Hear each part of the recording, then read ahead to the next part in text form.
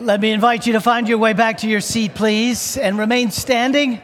Turn with me to the book of Exodus. We'll be looking at Exodus chapter 32 this morning. Pastor Paul is away at his mother's memorial service. Pastor Matt is away at Ranchapalooza, so the fourth string is in today. And we are going to continue in our study of darkness to light in our beautiful attempt of unpacking the riches of the book of Exodus. And today we're in chapter 32.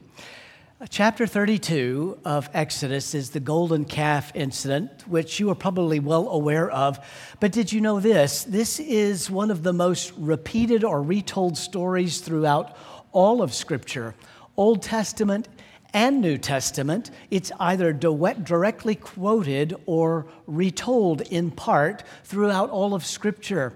The Apostle Paul to the church at Corinth in 1 Corinthians chapter 10 says that this account of idolatry and building the golden calf is there as an example that we would not fall into the same temptation and sin of adultery. It is a call for us not to forget these things over here, because in not forgetting these things, then we are able to see, to visualize God's faithfulness to His covenant, that He has never left us, He never will leave us, that He pours out His abundant, rich mercy and grace upon us. But what is it over here that we are not to forget? Well, let's give our full attention to the reading and preaching of the Word and find out that we might live in this grace and mercy today. What I'm going to do this morning is we're not going to read the entire chapter. When you get to a section in your bulletin that says ... we've skipped some scriptures, and I'm just going to summarize it for you and then jump ahead. Let's begin. Chapter 32, verse 1. Hear now the Word of God. When the people saw that Moses delayed from coming down off the mountain, the people gathered themselves together to Aaron and said to him, "Up, make us gods who shall go before us. As for this Moses, this man who brought us up out of the land of Egypt, we do not know what has happened to him or become of him." So Aaron said to them, "Take off the rings of gold that are in the ears of your wives, your sons, and your daughters, and bring them to me." So all the people took off the rings of gold that were in their ears, and they brought them to Aaron. And he received the gold from their hand and fashioned it with a graving tool and made a golden calf. And they said, "These are your gods, O Israel, who brought you up out of the land of Egypt." When Aaron saw this, he built an altar before it. And Aaron made a proclamation saying, "Tomorrow shall be a feast to the Lord." And they rose up early the next day and offered burnt offerings and brought peace offerings. And the people sat down to eat and drink and rose up to play. And the Lord said to Moses, "Go down, for your people whom you brought up out of the land of Egypt have corrupted themselves. They have turned aside quickly out of the way that I have commanded them. They have made for themselves a golden calf and have worshipped it and sacrificed to it and said, 'These are your gods, O Israel, who brought you up out of the land of Egypt.' And the Lord said to Moses, 'I have seen this people, and behold, it is a stiff-necked people. Now therefore, let me alone, that my wrath may burn hot against them, and I may consume them, in order that I may make a new generation of you.' But Moses implored the Lord his God and said, 'O Lord, why does your wrath burn hot against your people, whom you have brought up out of the land of Egypt with great power and with a mighty hand? Why should the Egyptians say, with evil intent did he bring them out to kill them in the mountains and consume them from the face of the earth? Turn from your burning anger and relent from this disaster against your people.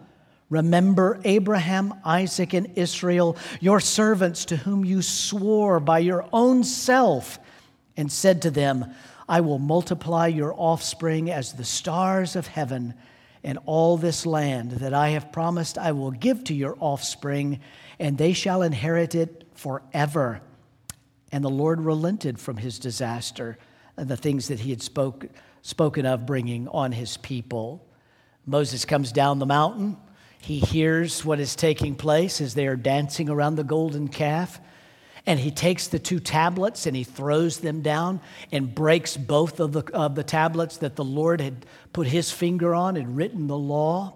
He takes Aphis, the golden calf, he throws it into the fire till it is consumed. And then he takes the ashes, he puts it in the water, and he forces the Israelites to drink it so that they might taste the bitter gall of their own sin. And then he turns to Aaron and says, "What the heck, buddy? What were you thinking?"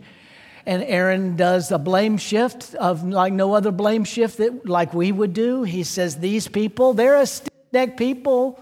They threw all their gold in the fire and it popped out. I had absolutely nothing to do with it." And then we pick up verse 25. When Moses saw that the people had broken loose, for Aaron had let them break loose to the derision of their enemies, then Moses stood at the gate of the camp and said, "Who is on the Lord's side? Come to me." And all the sons of Levi gathered around him. The sons of Levi now make their way through the entire group, through all of the Israelites, calling them to repentance. 3,000 refuse to repent, and they are put to the sword that day. They die. Moses, for a second time now, intercedes for the Israelites, saying, "Lord, if you will not forgive their sin, then blot out my name from your book." And we pick up then in verse 34 when God says, "Now go, Moses, and lead these people to the place about which you and I have spoken. Behold, my angel shall go before you." Friends, this is the word of the Lord. Father in heaven, thank you for your word. We've probably read this account many times, heard it preached many times. But what we would ask today, Lord, is that you would open our eyes to behold it afresh and anew, that it might shine light in our darkness, the darkness of our lives, the idols that we create in our own lives, thinking that we are fooling you, but trying to find joy in places apart from you. But in doing that, then, Father, open our eyes to behold the beauty of your faithfulness to your covenant. Do it for your glory's sake, we ask. In Jesus' name, amen. Please, friends, be seated.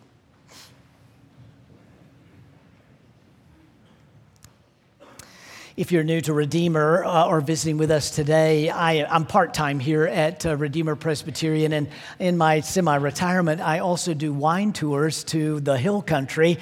And several weeks ago, I had finished a wine tour. I had taken all of the people in my party back to their Airbnb. I had made my way back to the town where we park our vans, and I pulled into the Exxon station, and I jumped down. Now, these are all Sprinter vans, so everything's big for me anyway. But when I jumped down, I literally jumped all the way down. And I was facing the pump that I was about to use. And I looked over the top of the pump and I saw a man standing there. We locked eyes. I saw his face and I quickly moved to put my card in. And I thought, I know that guy. I know that guy.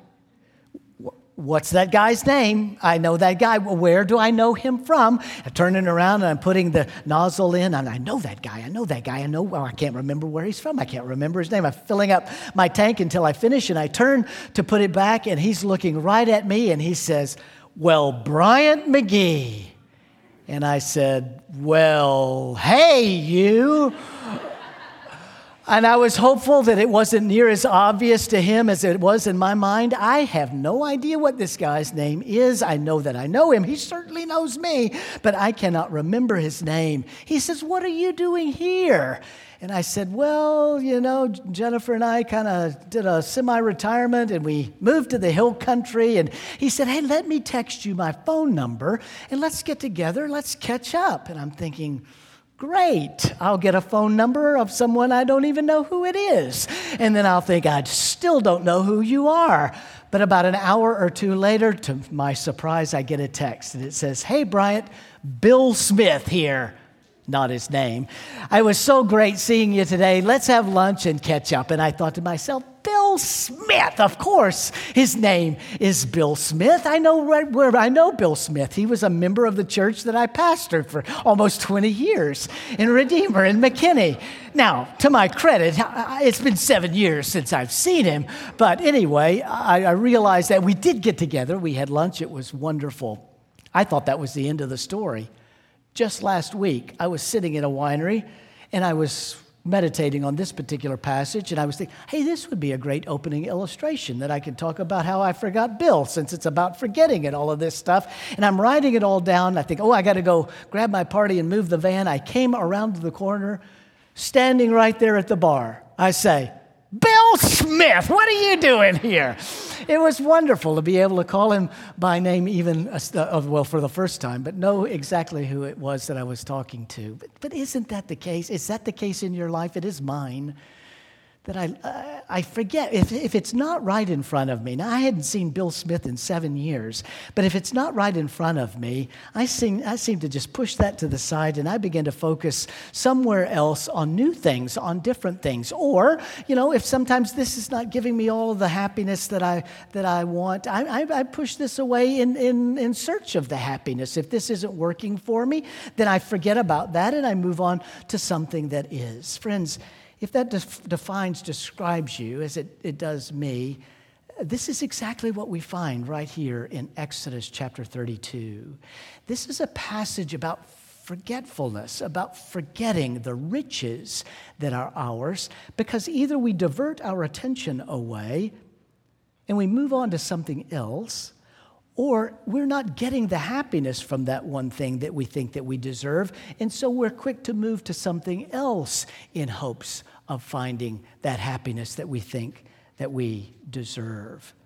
Now, the layout of this passage here, let me help you with that as we're moving through this and these particular passages of Scripture, thinking about where we are today. You'll remember 2 weeks ago when Pastor Matt finished chapter 24, the end of Exodus 24 read, "And Moses was on the mountain for 40 days and 40 nights. Moses had been summoned up on the mountain. Joshua went halfway up with him. Moses went to the top of Mount Sinai by himself. The Lord descended on the top of the mountain in the cloud that the Israelites could clearly see from the bottom of the mountain." And then verses 25 through 31 are all of the instruction that God gives to Moses while he's up on the mountain about the building of the tabernacle. So when we read 40 days and 40 nights, then we read 25 through 31. That's actually what's taking place those 40 days and 40 nights up on top of the mountain. Then in 35 through 40, what we read is the actual building of the tabernacle by the Israelites. 32, 33, and 34 are right here in the middle. God's instructions on building the tabernacle, the children of Israel actually building the tabernacle, but right here in the middle is this picture of their forgetfulness of who God is, who God was, and what He had promised to do. How quickly they were able to forget what it was that God had promised them, not only to them, but had been faithful to the promise from the very, very beginning. So these passages right here, as the Apostle Paul say, are for us an example that we might not forget what we're called not to forget and turn to our idolatry and sin against Yahweh. So these passages in 32, 33, and 34 are as important for us today as they were that particular day and in the day of the church at Corinth. So what's the point then of this passage that's important for us to understand? That the children of Israel forget what it is that God has promised. God burns with anger. He promises to wipe them out now because of His anger. But Moses, the covenant mediator, intercedes for the children of Israel on God's behalf. And God relents as the children of Israel repent of their sin. And then God gives them a picture of His covenant faithfulness throughout redemptive history. So what do they forget? They forget their idolatry. Haven't Pastor Matt and Pastor Paul been telling us that? Think about this now, friends, the timing of what it is that has taken place since Moses was called from the burning bush. They have come out of their bondage in Egypt, and at 59 days, At 59 days out of coming out of bondage, Moses ascends Mount Sinai, and he's up there for 40 days and 40 nights. 99 days since they have come out of bondage in Egypt, where they have seen all of the 10 plagues, the last plague of the killing of the firstborn, the Exodus where there's the parting of the Red Sea, the destruction of a world great power in the Egyptians, manna and quails, water from a rock. They have seen all of this in 99 days, and how quickly they get out into the wilderness and they say, we don't know what's become of that guy Moses. And so they fashion, not only do they forget, but now they fashion for themselves one of the gods that they had seen the Egyptians worshiping in Egypt. His name is Apis. It is in the shape of a bull or a calf. And so they say to themselves, we don't know what has happened. They could see the smoke on the top of the mountain from the bottom. But Moses was delayed in coming down. And so not only had they forgotten God's faithfulness and what he had commanded, but now they fashion their own god, a god of Apis. And look at the language that goes back and forth with Aaron, verses 5 and following. Aaron saw this. He saw that they had taken all of their gold and they had crafted this particular thing and they had laid it at his feet. This gold, by the way, would be that very thing that they had brought out of Egypt when they came out of bondage. When God said to Moses, go tell Pharaoh to give you the plunder before you leave. And he did. If you will just leave, we will give you everything. And they have all of this plunder in Egypt and they're leaving. God was about to ask for that plunder to build the tabernacle. But instead of building the tabernacle, they take it and they fashion this golden calf. This golden calf that now what they do, Aaron said he saw this, verse 5, he saw this, the golden calf, and he built an altar before this golden calf. And then he made a proclamation. Now this is Aaron. He's about to become the chief priest who will make sacrifices for the Israelites. He saw this, he built an altar for it, and then he said, tomorrow we are going to have a feast for whom? For the Lord, for Yahweh. Here's what we see. Here's what's taking place. The children of Israel, even while they see the smoke on top of the mountain, quickly forgetting the promises that God has given them, and they forged their own God. They put a foot in each camp. If Moses comes back, we've made feasts to him. We've had a special day for Yahweh. But if Moses doesn't come back, we stand up and we have our fill with Apis. They have put a foot in each camp to cover all of their bases. And dear friend, let me ask you, is that you? Where have you put your foot? In another camp to cover all of your bases. You have forgotten the God who made eternal covenant promises with you. You have taken your eyes off of that, or that has not brought you enough fulfillment, and so you've put them elsewhere. 2D images, bottles, 401ks, relationships, your children. Where have you stepped your foot into another camp to cover both of your bases to bring happiness? Do not forget your idols. But we're called not to forget our idols, but then we go on not to forget the intercession, because this is what Moses does as we go on in our reading. God says to him in verse 7, he says to Moses, go down, for your people have brought, the people that you brought up out of the land of Egypt have corrupted themselves. They've done this terrible thing. Now he commands Moses to go down because Moses is the covenant mediator. And this isn't foreign to us. This is a pattern that has come from the very beginning of the Scriptures. We find this covenant mediator in the person of Adam, created in the likeness of God, who is our first father. He is the one who is to fill the earth and to subdue it. We find that same thing with Noah, when God looks around all of creation and he finds no righteous individual except for Noah, the covenant mediator. With Abraham, look up to the sky, Abraham, and see the number of the stars. That's how many descendants you are going to have, because you are the covenant mediator, and now even in the life of Moses. All throughout redemptive history, God has given a covenant mediator stand in the gap between sinful people and a holy God to intercede for them. And that's why God commands him to go down and to do this very thing. But we actually have two intercessions. The first one is the intercession with Moses and God on the mountain before he descends. And then later in the book, we didn't read this, but towards the end of the chapter, it's Moses interceding after he sees the people, where he declares that if God does not forgive their sin, to take his name out of the book of life. We have these two pictures of intercession, but look at the first one that starts up on the mountain. God burns with anger. He says, I know these people, verse 9, they are a stiff-necked people. Now leave me alone and let me burn against them and destroy them. Moses intercedes and God relents. That's what we read in verse 14. The Lord relented from the disaster that he'd spoken about bringing on his people. What is going on? Is Moses such a man of God that he can intercede and change God's mind?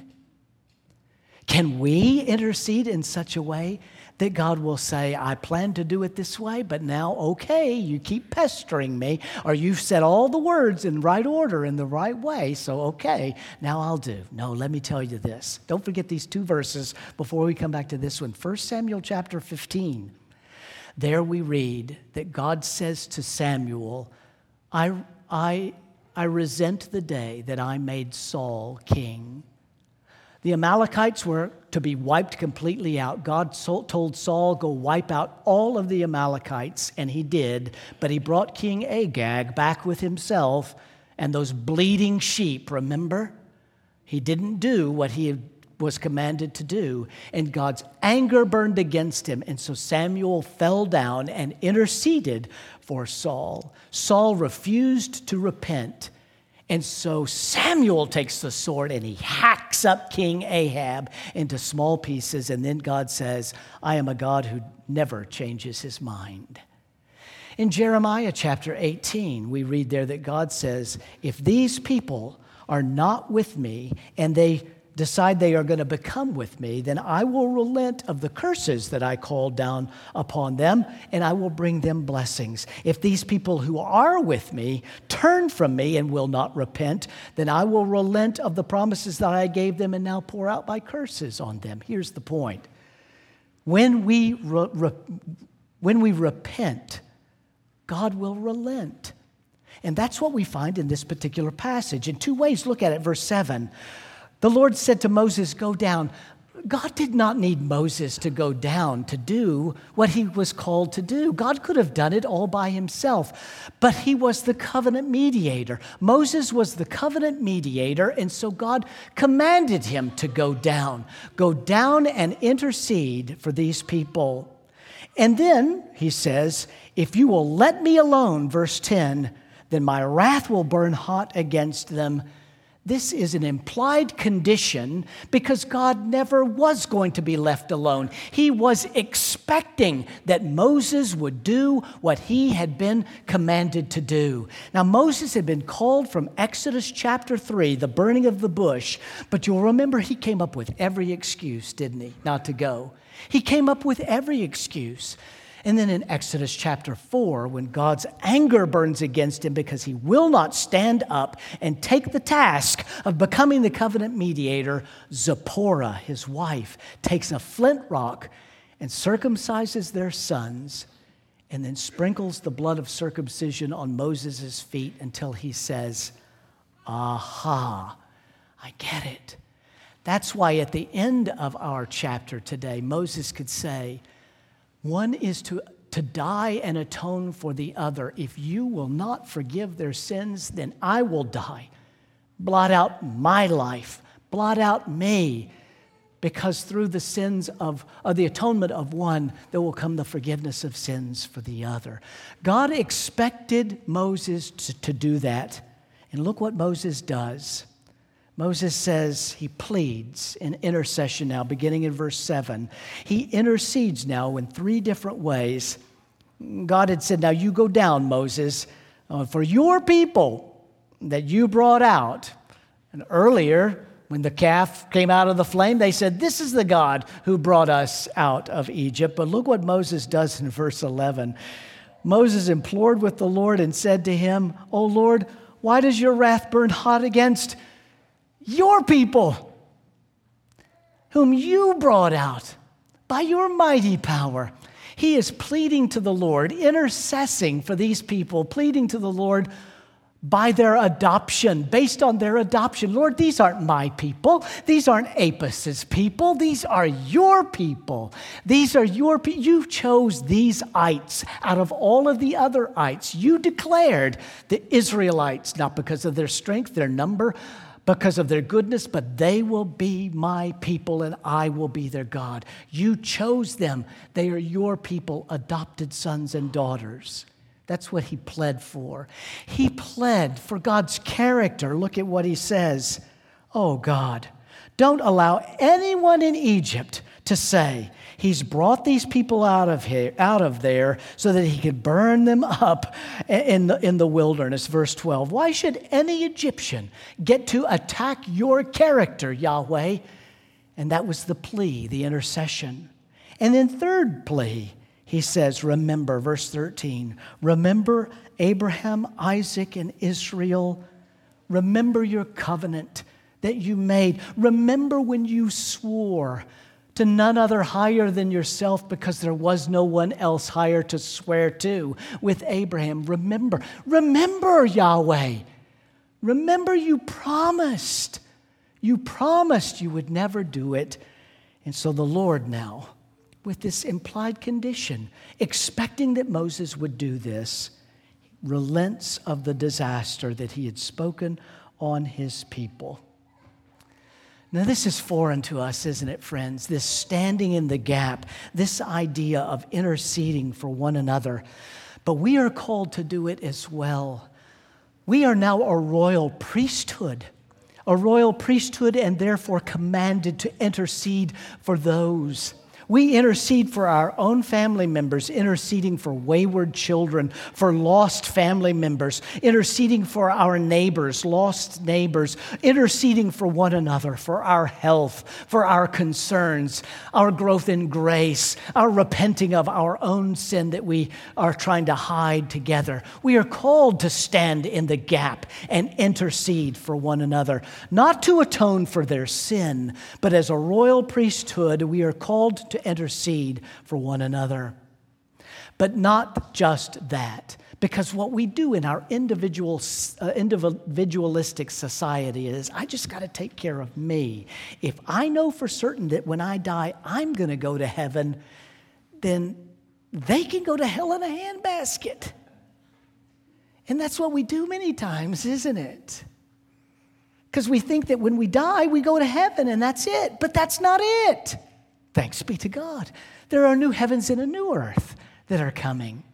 And so we are thinking kingdomly, not just interceding for the relationships that we have, but now thinking kingdomly, because God is drawing a people to himself of every tongue, tribe, and nation. So we are interceding for the people at the bus station downtown. We're interceding for the immigrants at the border. We're interceding for those that are without mothers or fathers, with orphans or prisoners or homeless. That's why we are in the city for the city, capturing a bigger picture than just us, a kingdom picture, as we are pleading to the Lord, interceding, standing in the gap for those that are apart from saving grace.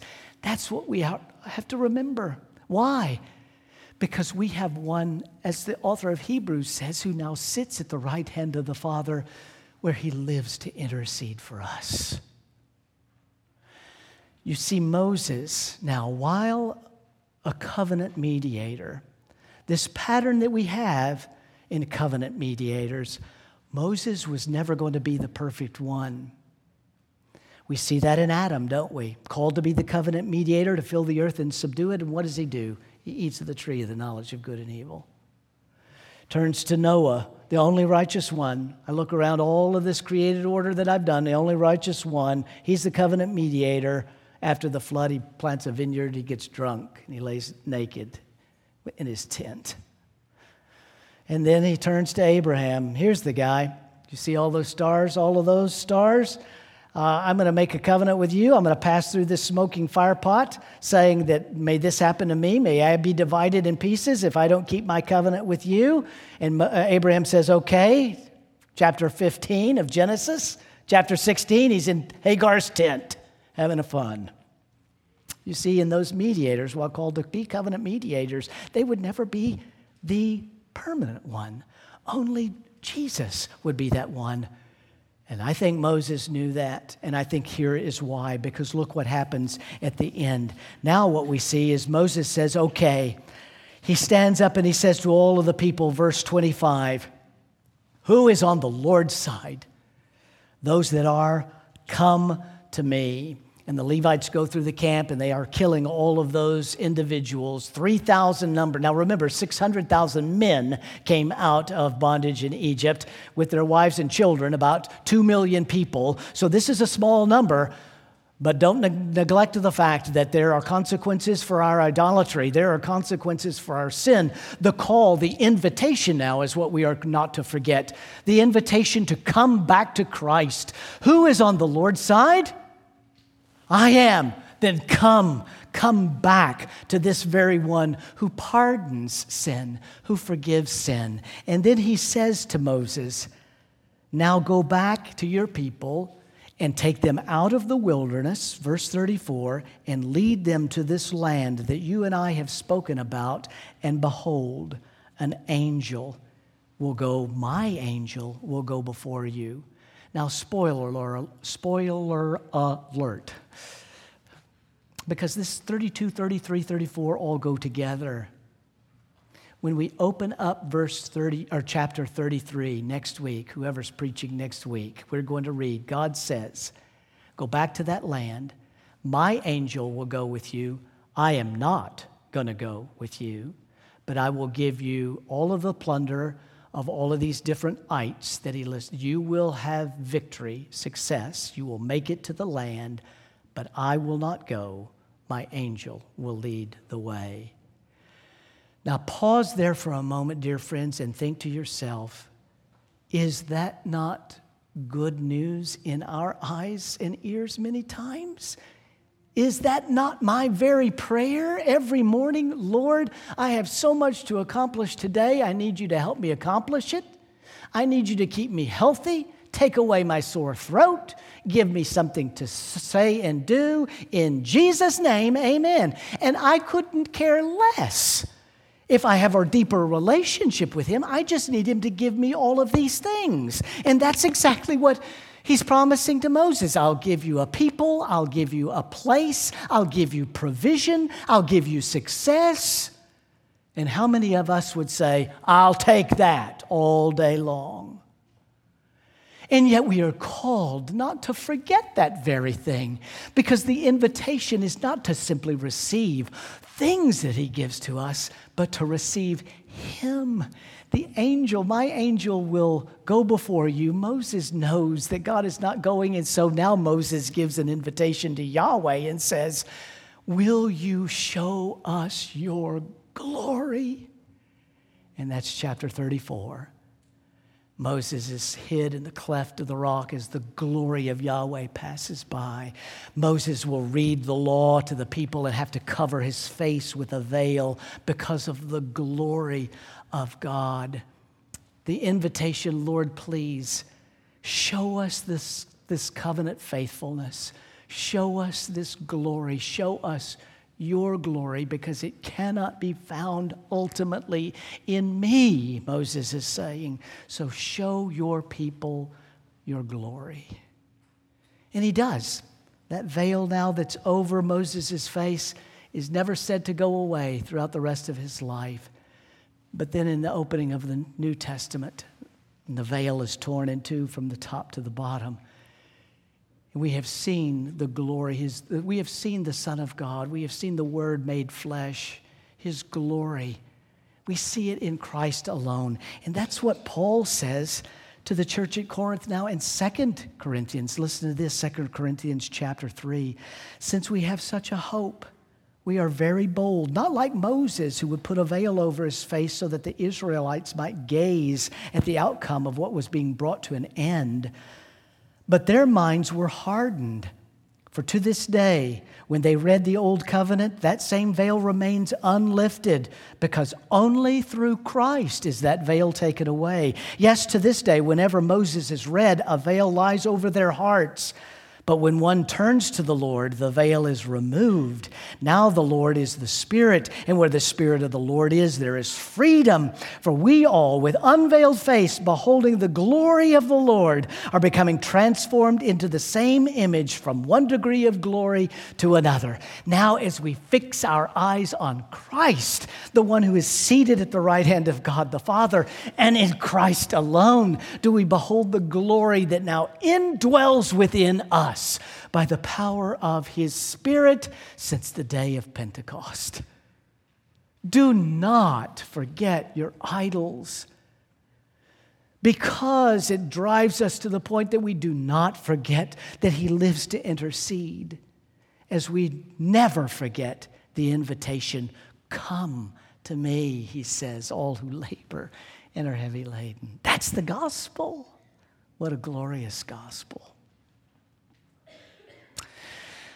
A couple of weeks ago, my beloved 12-year-old little friend Doug died. Doug was my 14-year-old Yorkshire Terrier dog. He actually is my grand dog. My daughter sent him to us to potty train him 14 years ago, and he was a slow learner. Doug was a delight. I worked from home, and he was under my feet most of the day. And as Doug got older and older, the last year has been quite difficult. Doug had become completely blind, and he couldn't hear anymore. He was always under our feet. I had tripped over him 3 or 4 times, falling to the ground. He had become incontinent. And I just seemed to focus the last year thinking, oh my gosh, I'm so tired of this. I'm tired of cleaning up the puddles and the messes, and I'm tired of carrying him down the stairs, and I'm tired of tripping over him and all of these things. And then Doug died. And Jennifer posted a bunch of pictures and so forth on Instagram, and I was looking at those pictures one day, and it just caused me to go back and think over 14 years. I was so fixated with the frustrations the last year of his life with what I had to do in front of me. I had forgotten that this little guy was a trooper, man. He was the best dog, the second best dog ever. I had another one that was better, but Doug was smart. Doug was smart. Doug knew 4 or 5 sentences, and he would have come up to you and he would talk to you. He'd come up and he'd just go, oh, oh, and I'd say, do you need to go outside? Just look at you. Do you need to go potty? Just look at you. Do you want a bone? Look at you. Do you want dinner? Spin around. 3 or 4 times he would spin around. He knew those 4 or 5 questions, and he would respond to whichever one is what he actually wanted. I sat there and I meditated on that, and I thought, I remember those days. I remember that. He would howl on command. You could go, "Arr!" and he would go, "Arr!" We would get him going back and forth for hours howling. I cherish this little guy so much. Our church in McKinney, we had a day school, a Christian day school. I would take him for chapel to use as an illustration for the young children that day, and they got a great delight. Here's my point, friends. My point is I don't need words of affirmation. I'm so sorry that your dog died. I am sorry that he died. But that day, it caused me to reflect on his life, and I found great joy in that. But that's not your takeaway today. Your takeaway today is this. Have you found great delight in your Savior? Don't forget your idols. Don't forget those things that you fashion that you think will bring you greater happiness, where you're trying to live with one foot in each camp. Don't forget that you have a Savior who is seated at the right hand of the Father, interceding for you today. And don't forget that He is there with arms open, saying, who is on the Lord's side? Come to me. Thanks be to God. Let's pray. Lord Jesus, thank you for this gospel, even found in the Old Testament, where you are on every page. Thank you, Lord, that you are a God who delights in sealing to us, that your covenant promises are eternal promises. They are yes and amen in our Savior, the one who is even now interceding for us. Thank you, Lord, that you do this work, that you seal to us. Our takeaway as we leave this by your Spirit, help us, Lord, not to forget, but to fix our eyes on a covenant God who has been faithful to all his generations and will continue to be until you come again in the fullness of your glory. Do that for our good and for your glory, we ask in Jesus' name. Amen.